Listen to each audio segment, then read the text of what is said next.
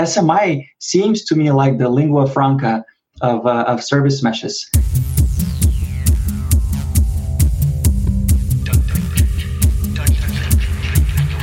It's time for Arrested DevOps, the podcast that helps you achieve understanding, develop good practices, and operate your team and organization for maximum DevOps awesomeness. I'm Bridget Krumhout with a great show for you today. But first, a word from our sponsors. The worst thing about the Arrested DevOps podcast is when it ends. You're left wondering what to do next.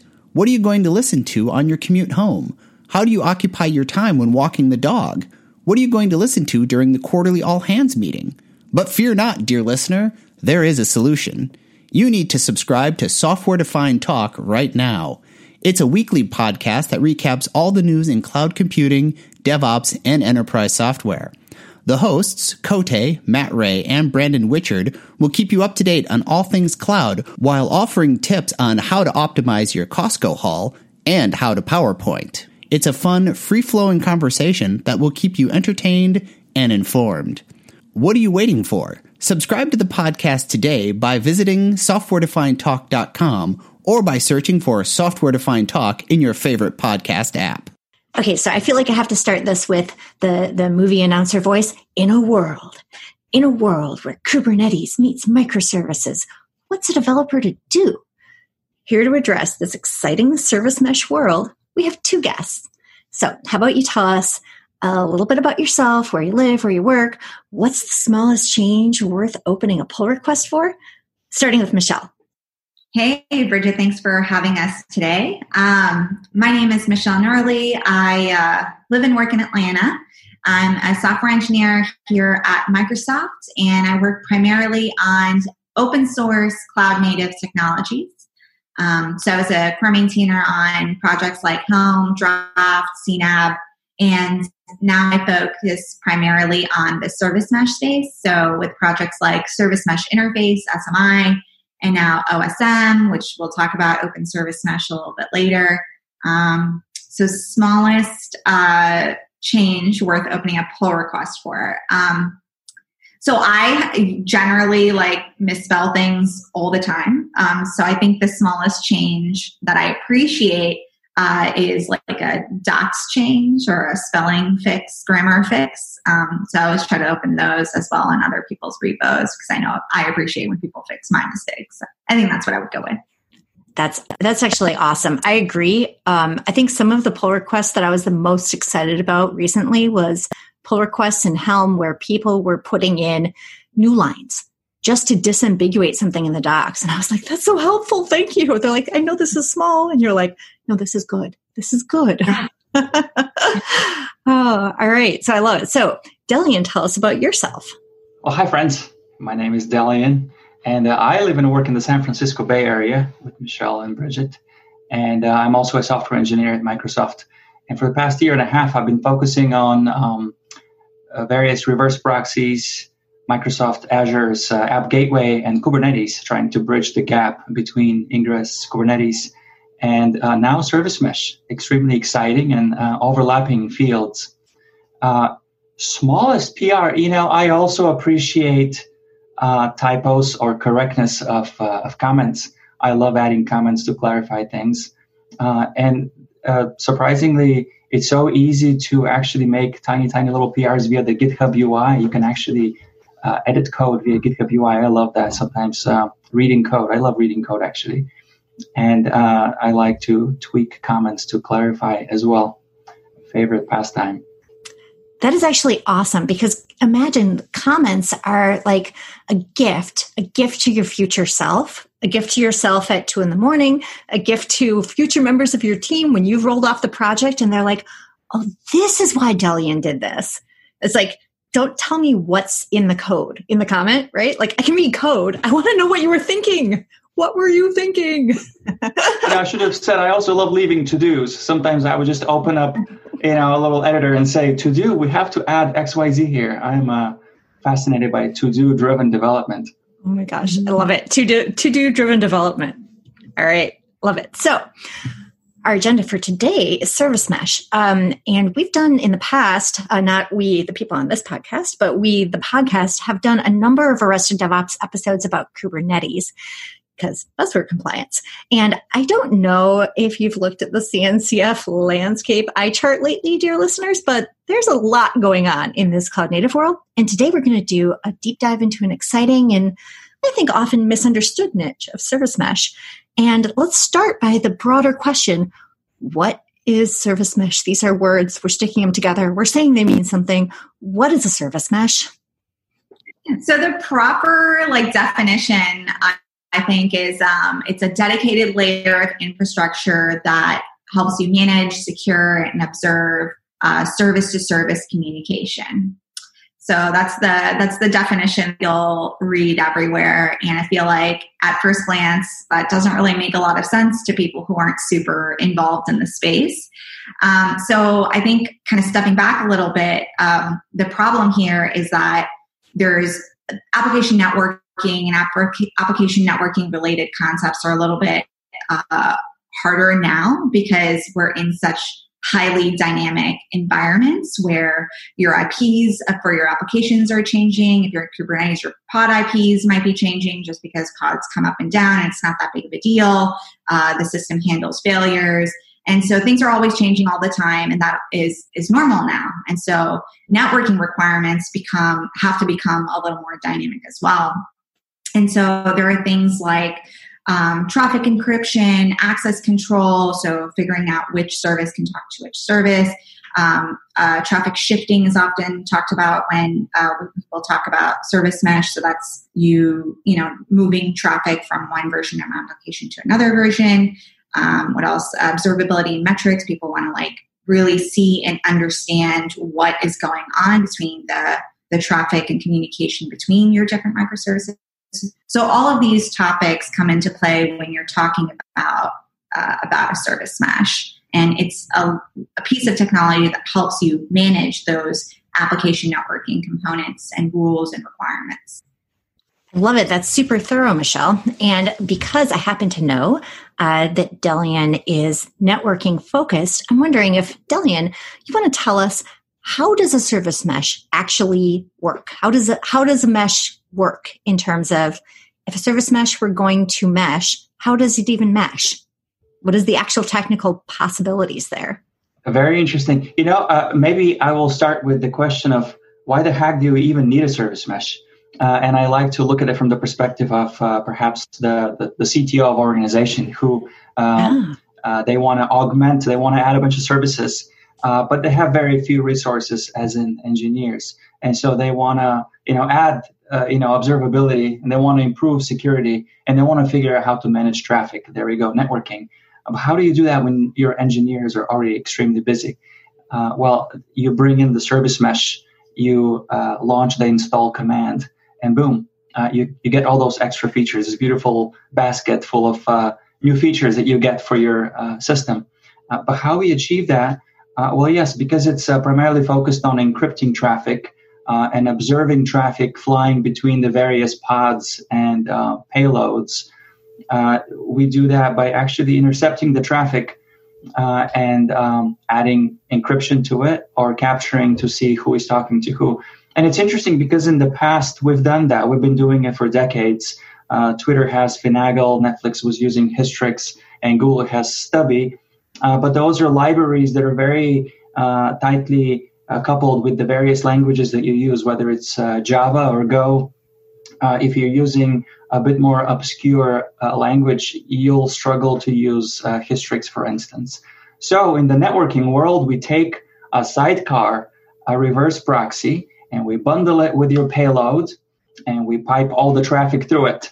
And then this reverse proxy sidecar will then add all those incredible features, like we said, MTLS, observability, or traffic management, splitting the traffic between the various versions of your services, for instance. See, I answered a few questions at once, Bridget. I love it, but I also have new questions now. This is what happens. Because you're talking about intercepting traffic, and so there might be people who will hear that and think, wait, service mesh is some sort of man-in-the-middle attack as a service? Like, how is this safe? is it safe to use service mesh? It's actually trying to prevent those man-in-the-middle attacks, actually. So a big thing that we hear a lot about is this requirement around MTLS, so mutual TLS, especially when related to enterprise environments and like government-related requirements. They'll often say, hey, we need to make sure that the traffic between your services is encrypted, everything looks good, people are talking, or the services are talking to each other that in a way where the rules have allowed them to, and nothing's doing anything wonky. And I guess a lot of people are familiar with TLS because we use it all the time, right? That's when your client or your browser, for example, reaches out to a web server or web service and tries to get information back from it. We use TLS there. So the client reaches out and it basically asks the server to prove its identity. And that's great for generally everyone, but because especially in public facing environments like web services. But more and more, we've seen that people want to kind of restrict access between different services. So this is where MTLS comes in, mutual TLS. And that's when both the client and the server have to prove to each other that they are who they are.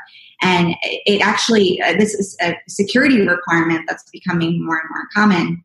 It's really nice when you don't have to handle that in code, and you can throw like a sidecar next to your application that handles that kind of stuff for you, and your service mesh makes sure everybody has the proper identity attached to them. So is it secure? It's trying to enhance security, so I hope so. Dylan, you have anything to add in this? Yeah, maybe I'll go back to describing how we compose this service mesh and try to prove that it is indeed secure. And I think there's the three main components of the service mesh that compose it. We start with the reverse proxy, which we add in your pod as a sidecar, or we add it onto your VM, so it augments that payload. And then there's a certificate, which is being used to encrypt, decrypt traffic between the various services. That's component number 2. And component number 3 is the control plane, which actually tells the sidecar, the reverse proxy, what to do and how to do it. And all those 3 components are actually open source. The reverse proxy, we can review the code, make sure that it's secure. And by using the certificate, which is within the sidecar as well, we can prove that traffic entering the sidecar proxy may look like a man-in-the-middle attack, but it's actually provable what that proxy is doing. And it's very transparent that everything the proxy is doing, it's encrypting traffic and denying traffic between the rest of the proxies. So I think it's easy to show that traffic that is flowing in and out of that sidecar is already encrypted, and it's only flowing to other east-west services that we have explicitly allowed or permitted with SMI, actually. Ooh, now that you've just unpacked a whole bunch of stuff that I want to get to. So let's start with, you're mentioning east-west services, you're mentioning pods and VMs, and at this point, we have to bring it back to Kubernetes. And I guess my question to you folks is, on the scale of hot dog to not hot dog, like how does service mesh relate to Kubernetes? Is it a subset? Is it a superset? Is it, orthogonal? When people are trying to figure out, well, I think I need some Kubernetes, but do I also need some service mesh? How do you unpack that? You don't need a service mesh unless you need those things that we Deli and I kind of talked about earlier. So definitely don't feel like you need it. It's for a very specific requirements for a very specific type of environment. But the idea here is that, it's really great for when you have lots of microservices running in your environment. Think like Twitter, think Lyft, lots of different application components like talking to each other, and lots of specialized teams working on different applications that end up talking to each other to make this really awesome system work, really awesome application work. So that's the kind of environment that you want to maybe have the service mesh put on. But those kinds of environments have been enabled by the rise of Kubernetes, the rise of containers, Docker, etc. So definitely not totally partnered up, but the service mesh the pattern has been enabled by Kubernetes, which has enabled highly dynamic microservice environments for sure. One thing that I keep hearing in conversations with various partner companies is always the concern that this great ecosystem that Kubernetes unlocks so much potential that at some point operators get lost in the complexity of it. And so how do you rein in that complexity? How do you make sure that only service A can talk to service B between namespaces? Or perhaps you have various teams in various namespaces within Kubernetes, but you don't want to necessarily allow every service in every namespace to talk to every other service in every other namespace. And so then you use a service mesh to control that east-west flow within the Kubernetes cluster. And then we also keep hearing about zero trust networking. Maybe all the teams operating in the same Kubernetes cluster don't necessarily trust each other for various reasons. And actually, one more thing strikes me as the most interesting. We keep hearing about auditability. An operator of a Kubernetes cluster has a very successful operation. Everybody's really happy, but at some point you lose track of what services even exist and who is talking to who. How do you actually map that out to understand what is happening? And I think Service Mesh is a really easy solution to all those, that basket of problems. I'm laughing at the word easy because it's like, well, at least it's definable, right? And so this kind of brings me to let's look at some. You mentioned SMI, but when people are saying service mesh, they start mentioning different planes, and it's a bird, it's a plane, like control plane, data plane. What are these planes of existence that we have to be living on? By the way, east-west traffic, we kind of mentioned that a lot. East-west traffic is like your services communicating with each other. And then when we say north-south, that's maybe some external traffic coming to your cluster and communicating with services that are part of your mesh. But a lot of times you'll hear east-west, north-south. When we talk about service mesh, you'll hear about data plane versus control plane. I think data plane generically just means the part of the network that carries user traffic. And so we've been talking about the sidecar approach to service mesh. By the way, sidecar approach is not the only way you can do service mesh. There are other meshes out there that do, proxy per node rather than proxy per app instance. But we've gone with we generally see service meshes implementing the sidecar approach. So the sidecars, all the proxies, that set of proxies is what we are referred to as the data plane. And then the control plane is the thing that is your source of truth for all your configuration. It bootstraps and manages those proxies. It manages their certificates. Delian, anything else I'm missing here? You're exactly right. I think perhaps from a service mesh developer perspective, the difference becomes quite drastic, because the data plane is something that needs to be operational 24/7 nonstop with as little latency as possible, because that's where all the data is flowing through, that is customers' data. And the control plane, of course, it also needs to be up all the time and be very reliable. But the control plane is, because it controls the reverse proxies, you have a little bit of flexibility around when you can upgrade it and downtime, etc., because the customer's traffic is not flowing through the control plane, it's flowing through the proxies that we call data plane. Okay, and then you also mentioned SMI, and that kind of brings us to what's the difference between SMI and, say, a control plane? SMI stands for Service Mesh Interface. It's essentially, we got together with a bunch of service mesh providers and created this portable set of APIs that represent the most common functionality that people want from a service mesh. So there's a lot of meshes. They all have their own like APIs and their own constructs. So this interface allows people who are actually building tools on top of service mesh technology to build against a consistent set of APIs without having to worry about what the actual implementation is, what service mesh provider they're using. So that's what it is at a high level.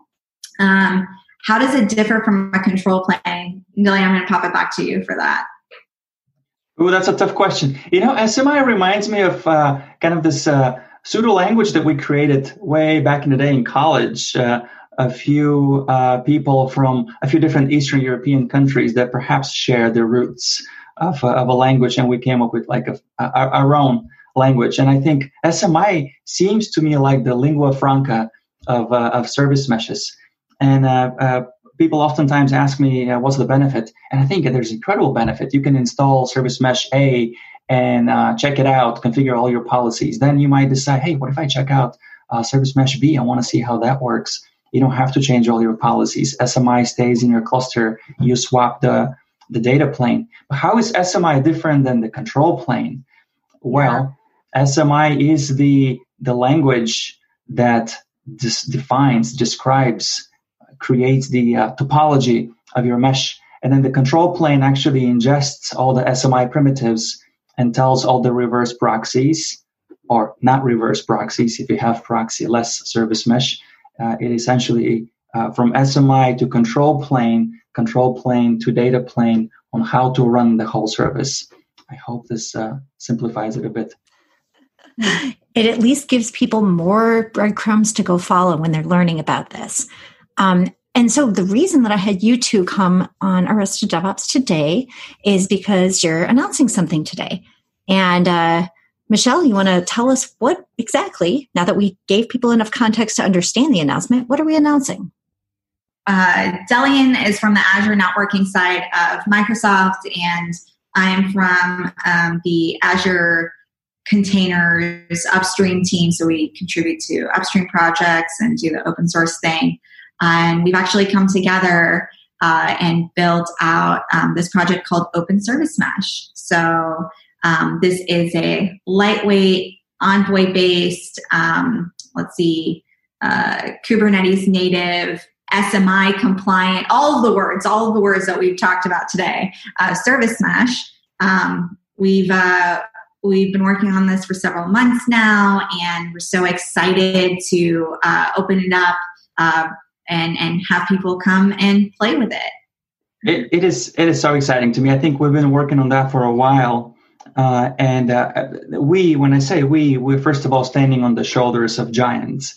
We've had people, like we said earlier, with all the libraries that were developed decades ago now. Then we had folks like Matt Klein come with this incredible proxy. And then we had, of course, SMI to unite all the various service meshes. And so now we're building this standing on the shoulders of giants.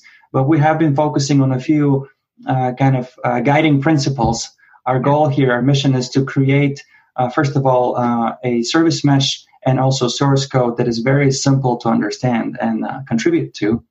And it's effortless to install, painless to troubleshoot. And of course, it's very easy to configure by using SMI. Now, I've got to roll it back just a little bit and say, oh, well, you're talking about proxies, and people maybe be like, okay, proxy, I understand that. You mentioned Matt Klein, who, of course, is famous for Envoy. And like, what are all those things again? For our listeners who are like, we don't even remember which all these things are. What are those things?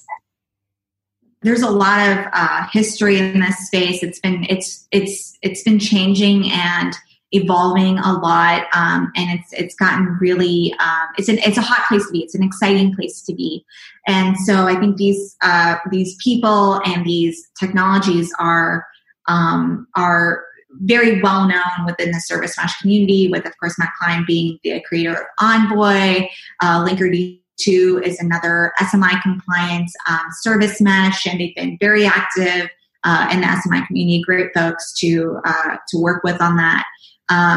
What other terms were there that we threw out? Oh, it's so hard. There's so many different things. Maybe a good one to point out is we were getting into talking about standards and standards compliance. And why is that important? I mean, if we have a lot of service meshes and they all comply to a standard, do we have too many service meshes? What is even the point of another service mesh? So kind of like diving into the differences or the details. Well, I think, like, again, it's very early days for service mesh. So there are a lot of different opinions on what the control plane should look like, how it should scale, what the sidecar proxy should be, and which one would you use for different things that you need to do. How do you do ingress? Things like, what is the user experience like? What is the set of APIs you comply with?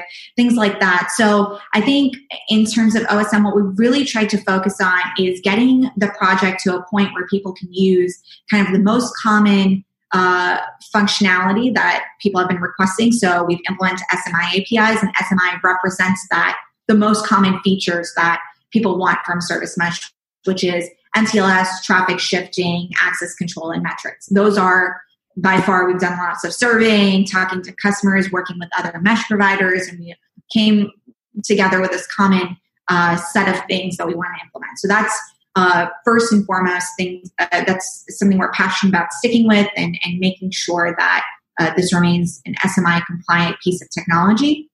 And then we also are excited about kind of contributing back to the SMI community based on our learnings. So SMI is not just like, we developed a spec first and then we're developing the technology after. It's really, it was mesh first, lots of implementations came first, and then we got together and we're like, okay, we're going to drive the spec, the interface based off of those learnings. So now that we have our own implementation here, we hope to, contribute back to the SMI community with those. Another thing that is a differentiator is that there are, lots of proxies to choose from, to be in your, to serve as your sidecar. And we went with Envoy based.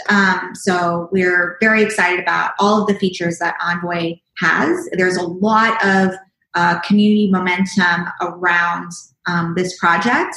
And we're just very excited to be involved with that community. We've been in touch with that community. They also have a really great way to write extensions with WebAssemblies. So it's, not only is it, production ready, hardened, proven, but it also is extensible. And that's like very important for us. And then we're also, although we're committed to like making things easy, so making things SMI compliant, we're also very committed to this no cliffs design philosophy that we have here at Microsoft. So, the idea is your project, your software should be flexible enough to handle both the simple scenarios as well as the complex scenarios. So, we're going to continue focusing on making sure everything's easy to use with SMI, but also we're going to focus on if you need to break out of SMI or if you need to do some really complex stuff, we're going to make sure that there is a path forward with that. There's a lot of talking about that. Oh, no, that's wonderful. There's a lot there. I want to focus in on this no cliffs thing. And I'm smiling. I started smiling when you said that because for anyone who's watching the video, Delian has a picture of some cliffs behind him. So, oh, nice. So they're pretty steep. Right. So I would actually like Delian to kind of give us a little bit more depth on the idea of where do we move from simple to complex? What do those scenarios look like? And what are some of, I know nothing is set in stone, but what are some of the ways that those problems can be solved? Yeah, very interesting. Well, maybe I'll roll back just a little bit. And one way that I think about the various service meshes before we jump into the no cliffs pattern, I think of service meshes as motorcycles. The various different service meshes that you have on your cluster are kind of like the motorcycles in my garage. They're all different, very, very different. You may have some, old school motorcycle that you really love for certain reasons, or something more modern that you like to work on. Some of them are simple to work on. Some of them are impossible. And I think that's why there's always room for one more service mesh or one more motorcycle, because they're all different and fine-tuned for various use cases. But getting But wait, do any of your motorcycles have sidecars? The important question. Oh, you know what? I have not installed a sidecar on my motorcycle yet. But anyway, back to the no clips. No clips, yes.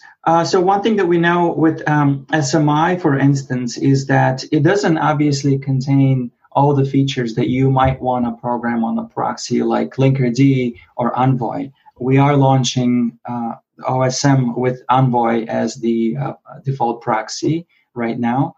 And Envoy is incredible with so many different features. One thing that you might notice in our repo is that we have put in a little bit of work to work on back pressure or circuit breaking. And that's obviously not part of SMI yet.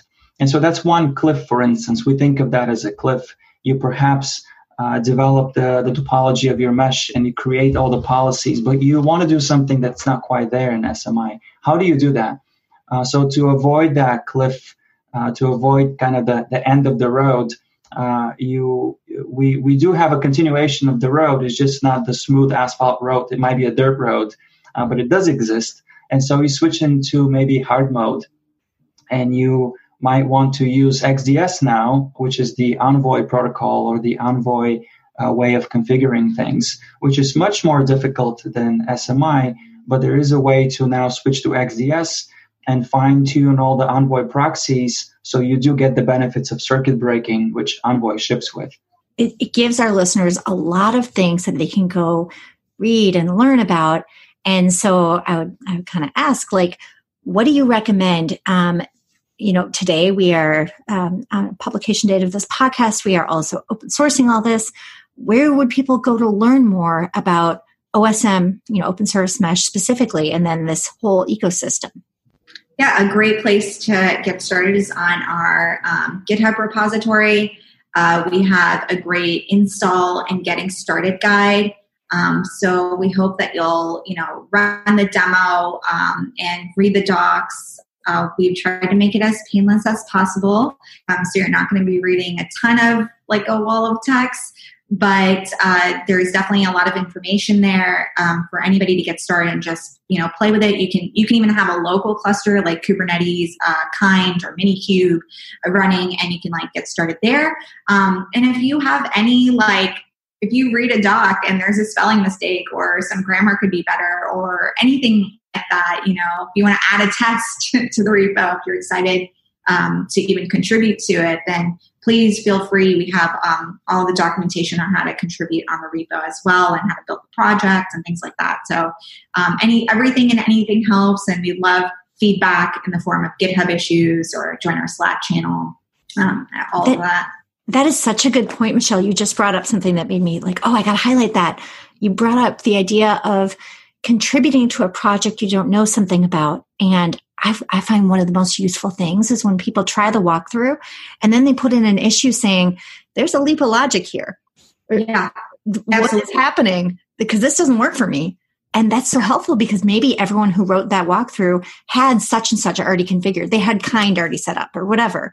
And so somebody goes in and they follow the steps in there and it doesn't say, get your Docker daemon going. Yeah. And so people are like, this doesn't work. Well, it doesn't work unless we add in a little bit more context that only the newbie superpower of has never done this before can actually give that feedback. People working on the project cannot do it. Absolutely. 100% agree.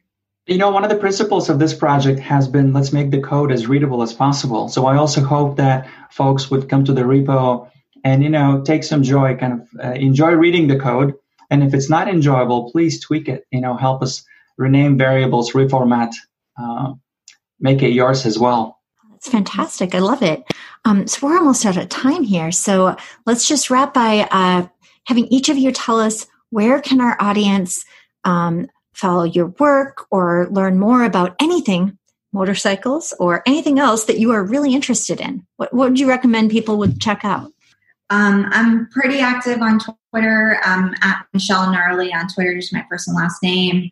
My GitHub repo has a lot of random repositories in it, but I was really active or have been really active with the Helm project. And so I have a lot of random charts and apps. So if you're looking for examples for things like that, happy to, provide those and answer questions on that kind of stuff. So yeah, reach out. Same here. Find me on Twitter at Delian Raichev, and also on GitHub at draichev. My email is there. Shoot me an email. Would love to help you onboard to the repo, answer any questions about service meshes, proxies, SMI, Golang, you name it. Get in touch. Awesome. All right. So head over to arresteddevops.com/service-mesh for this episode's show notes. We'll have links to all the repos and things people mentioned.